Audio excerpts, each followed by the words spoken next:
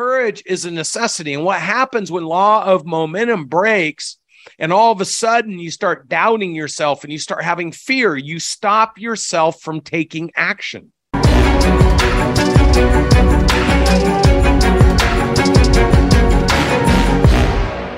What I'm going to be talking about here are the 4 C's: courage, confidence, commitment, and conversion. You see, in order to take action, people ask me, I just had this conversation with somebody. I just had this conversation with a gentleman who is a famous musical producer of top artists. And he did so well early on, and now he's struggling a little bit. So he came and spent a couple hours with me yesterday to do a little private coaching session. And so the reason I want to talk about these C's and the way they're laid out is because early on, he had the courage to take action. And he started to find success, and it built his confidence. And then as it built his confidence, his commitment to doing more and being bigger grew. And then as his commitment grew, he got in front of more people and he was able to convert more. Now, John Maxwell talks about law of the Big Mo in 21 Irrefutable Laws. He talks about momentum and how momentum can work for you with the danger signs that it can also work against you. So what happens as soon as you run into a little bit of disruption where things are not working in the cycle of creating. And I want to cover up because, see, the one thing I teach is that everything is an algorithm. So the algorithm, so people ask me all the time, and this was his question: is law of attraction real? Is law of attraction real? If you think law of attraction is real, put it in the chat.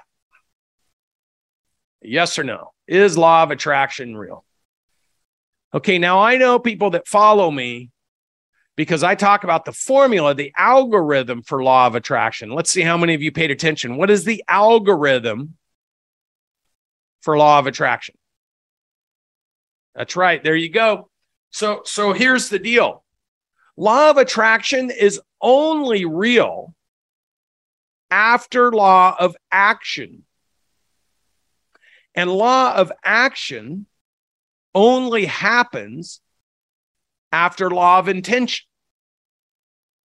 So the algorithm is to be absolutely intentional about what you want to attract. And then you take action towards what you want. And as you gain momentum, you attack it. And as you attack it, law of attraction, then the universe propels the connection. I'll give you an example. I'm sitting there with Dana, and Dana's best friend is in the room, and we're talking. And Dana's best friend and I start talking. And next thing you know, and this is a big, successful guy. And next thing you know, we're talking about, oh, so you're in Cabo? Yeah, I'm in Cabo. Where are you at in Cabo? Oh, he's in Chileno Bay. I'm in Chileno Bay. Where are you at in Arizona? Oh, he's 1 block from my house. Oh, who's your best friend? His best friend's my best friend. All of a sudden, law of attraction happens.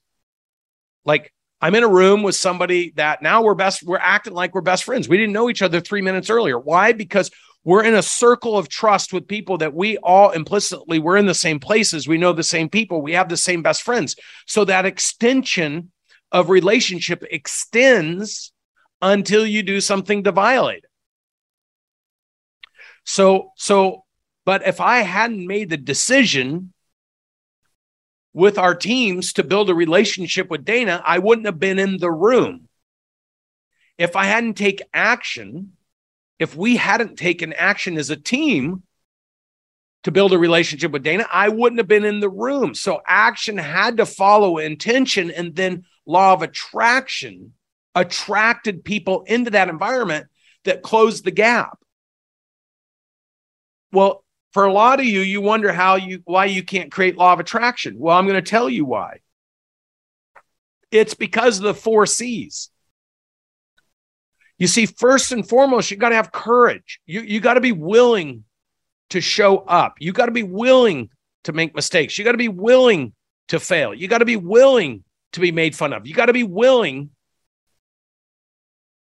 to look dumb. You got to be willing to do things that make you uncomfortable. I've spent my whole life doing this to seek independence and freedom from not having to be responsible to somebody telling me how to live my life, and to extend that to people I love, care about, and trust me, follow me, and work with me and my family.